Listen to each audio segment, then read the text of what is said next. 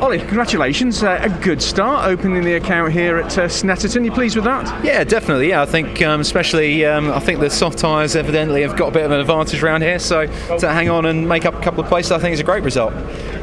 Was there an opportunity for you to? You nipped past Stephen at one point, didn't you? And he got the place back. Was that where at that point did you say I might just settle for this given the tyre degradation and the heat? Yeah, well, what I was hoping for was that the softs would fade towards the end of the race, and it never really happened. And so I held on for as long as it seemed sensible with Stephen, but he just had too much pace on me. He just he was waiting for an opportunity to nip past me, and fair play to him. It was a nice, clean move. It was. And then he disappeared off. So he just evidently did have the pace to stay in front of me as well. So yeah. Just a couple of rows in front of you for the next race. All of the BMWs have played the option tyre. They're also carrying more weight. You must be thinking this is your opportunity to jump.